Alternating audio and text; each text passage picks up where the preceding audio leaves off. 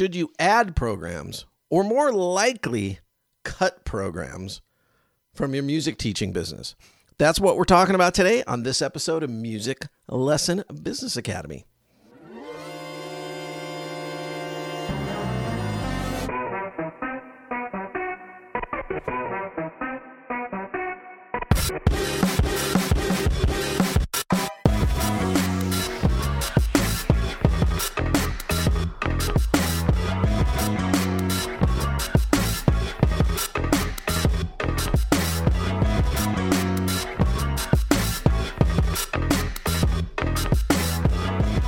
This is Music Lesson Business Academy, the podcast that helps you grow your music teaching business. Hey everybody, Danny here. Welcome back to another episode of Music Lesson Business Academy. And as mentioned in the intro there, we're going to talk about adding programs, cutting programs, why you might want to do one versus the other. And we'll be jumping into that. This episode of Music Lesson Business Academy is brought to you by Musi.live, the ultimate music lesson management software. Have you tried teaching with the traditional conferencing platforms? If so, you've probably noticed these platforms lack the tools to conduct effective lessons. Musi.live was developed by music teachers for music teachers. It allows you to host high-quality lessons with a full suite of tools developed specifically for you, the music teacher. Thousands of teachers in over 40 countries have already brought their studio to the next level with the help of Musi.live. So why not give it a try today? 2-week free trials are available to all users at Musi.live. Once again, that's Musi.live. Guys, I will also be putting a link in the show notes here to directly click over to Musi.live, set up a demo with Sam. You know, I've talked about lots of cool programs and different software on the show. This part isn't written by Musi, by the way. This is me just talking. And this program is really kick-ass. I'm super excited about it. My school is moving over to it. We're getting it all set up this week. And I can't encourage you enough to check it out, whether or not you're teaching online or in person. And speaking specifically to you in-person teachers, if you are not advancing your lesson experience to include a suite of these kind of tools to enhance that lesson experience, you are going to get left in the dust. So check out Musi.live today. All right, let's get into the show.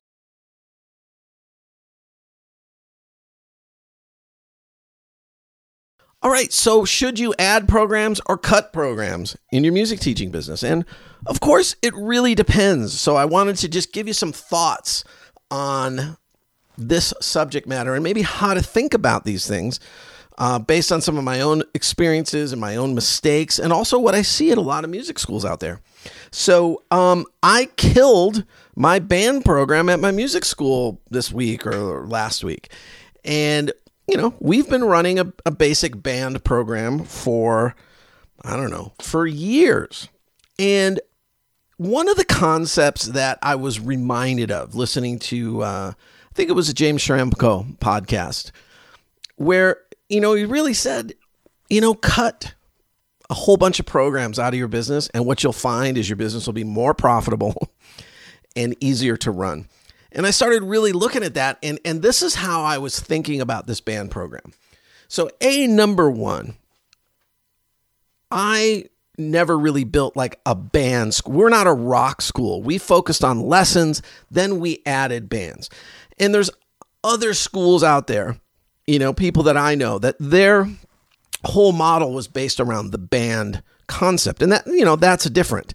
That's what they do.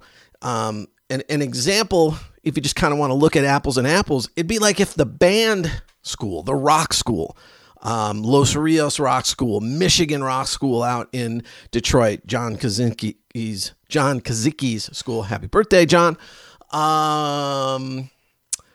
My buddy out there in the Baltimore area doing his rock school. if those schools were like, we're going to add violin and cello, well, that might be tough because that's not really what they do. That's not their big focus. They would just be kind of adding it on as a secondary thing. So for us, the band program was kind of an add-on. And we did go through a period where it was like, let's build this thing bigger. And we had some momentum going at very time. We had some good momentum going pre-pandemic. But, here's all the things that I really started to think about with the band program. If I have 300 students at my school, 400 pre-pandemic, we had 30 or 40 people in a band. It's really just, it wasn't enough people to really make it work for us. On top of that, it's super high maintenance. It's hard to find great instructors to do band programs versus just be a private music teacher. And they also kind of tended to be more of the high maintenance families. So if I look at a program like that and I say, okay, even if it is harder to do, because that's not always a reason not to do something, if it's harder to do, maybe not as profitable, what am I getting out of it? What's the benefit to my school? Is it a marketing tool for us? Does it bring in students who want to do lessons, but and they're not in the band, but maybe someday they want to be in the band? Those are all things that we would think about. And for me, I have to look at the fact that I could kill the band program. Maybe we'll lose a few students from it, but 90% of our students could care less, and the families could care less. So for me, I'm looking at these programs that we offer and saying, okay, what would happen if we didn't do it? If we didn't do our live stream recitals? What I notice in those live stream recitals is that although we get new people here and there, it's a lot of the same people. So really, 90% of our students do a lesson, and that is it. So if that's 90% of the bulk of my customers and 90% of the profits, why should I focus on anything else other than that 90% business and maybe just growing that 90% business a little bit bigger? So that's how I really started thinking about it. There's other factors involved for us with the band program, of course. One of the teachers was leaving us. The other teacher was struggling scheduling-wise to do band when it was most convenient for the students because he's doing a lot of gigs and different things like that. So we really were forced with okay, we would need to hire a couple new band coaches. All the things that are involved with that, it just wasn't worth it. Reward versus effort. The scales were just tipped too far towards effort. And, so obviously for me, I'm using the band program as an example. And, you might do great with bands. And if that's the case, keep it going. We do great with our adult band camp. So, of course, we're going to keep that going. And I'm going to touch base a little bit here on some criteria to look at. But, what made me think about it is how often I've talked to a music school owner or I'll look at their website and the band one comes up a lot because I will hear schools, that the band thing is really outside of their wheelhouse, but they feel like, oh, should we offer bands? I see other people doing it. We should do rock bands. It's like, well, are you prepared for that? Is that your background? Do you have the facility? Do you have the teachers? Do you have the know-how to facilitate a good band program that you're going to be able to grow, make profitable, and do it with a reasonable amount of effort? If it's causing you too much stress and time and effort and all those things for that little bit of profit, it might not be worth it. Would you like a free course? Head on over to musiclessonbusinessacademy.com/foundations to get my Business Foundations course for free. It's an oldie, but a goodie. This is something to really think about. Are there programs? Are there things you can cut out of your business that would have no negative or a negligible negative impact on the profitability of your business long term that you could cut out? And if you can, unless it is a passion project for you, you should get rid of it. So is there a time to add programs to your school? Well, sure. And there's different reasons you might want to do that. There's a story that I read this in a business book, and I'm going to try to recount it the best of my memory. But someone at Southwest Airlines, maybe some executive said, we should offer, what if we offered like a really nice chicken salad for people to eat, or it was some kind of food dish like that. And the CEO is like, what are we going to gain from that? Because people who fly Southwest, they're doing it for a specific purpose. Southwest found their wheelhouse in the airline world, which was, it's no frills. It's just basic comfort levels, right? 2 free bags, good prices. They have their unique boarding system. That's their thing. That's what they do. Adding this other thing is not going to make somebody want to fly Southwest. It's just going to cost them money, and it's not really going to make a difference in the business. So if it isn't, don't do it. If it's not what you're known for, why are you trying to do it? When you're thinking about cutting a program, obviously you want to have ensured that you've given it enough time. Like if you turn something on for 2 months and it's not working, you're probably cutting it too soon. You got to give it time to develop. So if you're going to start offering Kids Rock or, Mr. Henry's Rockin' the Keys group piano class, whatever it is, you got to give it the adequate amount of time before you bail. And you got to also ask yourself, did we do all the right stuff? Did we train everybody? Did we market it? Do we know how to sell it? Was I really committed to building the program? And I think that transitions well into what you should be looking for when you think about adding a program. So why would you add a program to your school? Is it new business? That would be a huge one to really think about. Is this new business? Maybe it's a new age group. So when we added something like Kids Rock for us, it was a new age group. So it was plus business.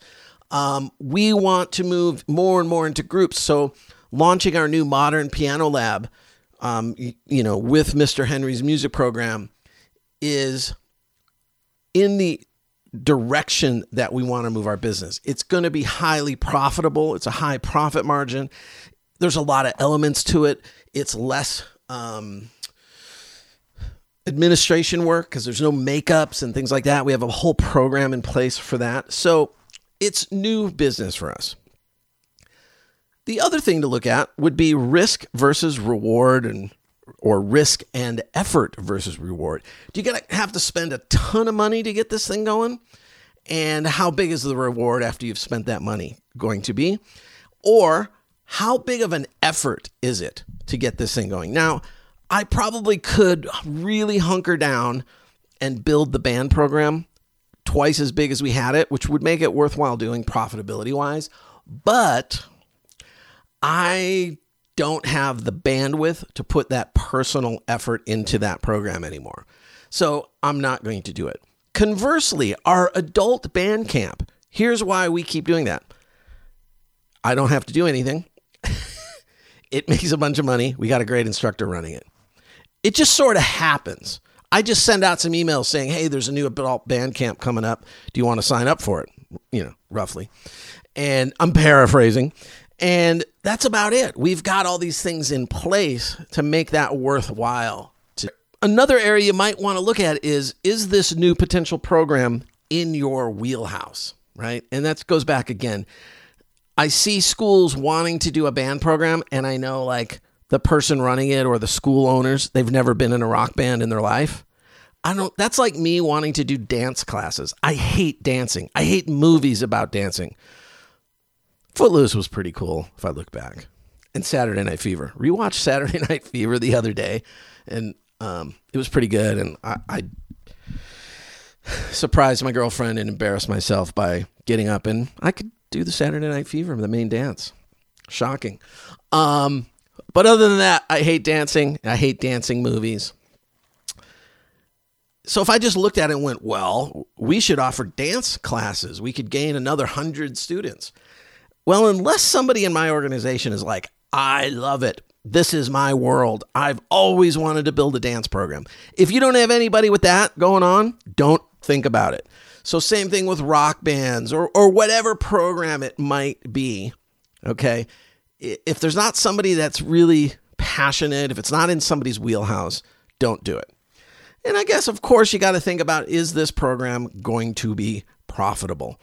And I think it's up to you to kind of balance those scales of what's the risk and effort versus that profitability you're going to get back.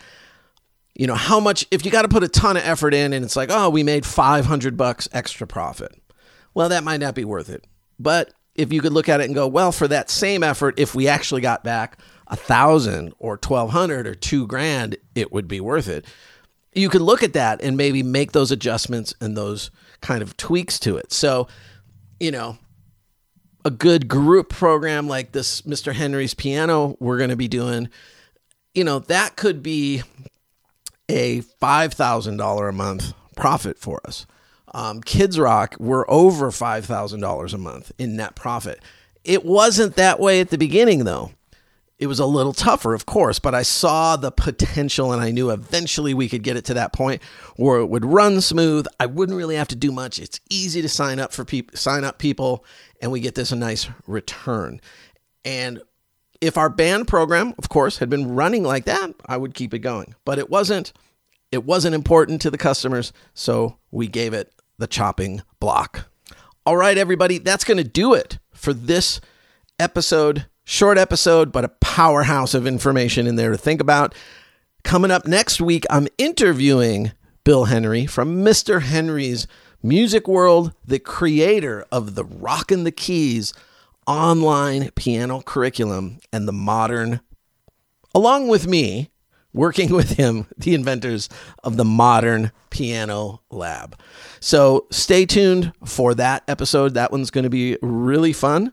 And again, make sure you go over to Musi.live and set up a demo with Sam, and a link will be in the show notes for you to set up that demo and check out their website and everything they've got going on. And I'm sure we'll be having Sam on the show again and talking more about Musi.live. And other than that, have a great week. We'll talk to you soon.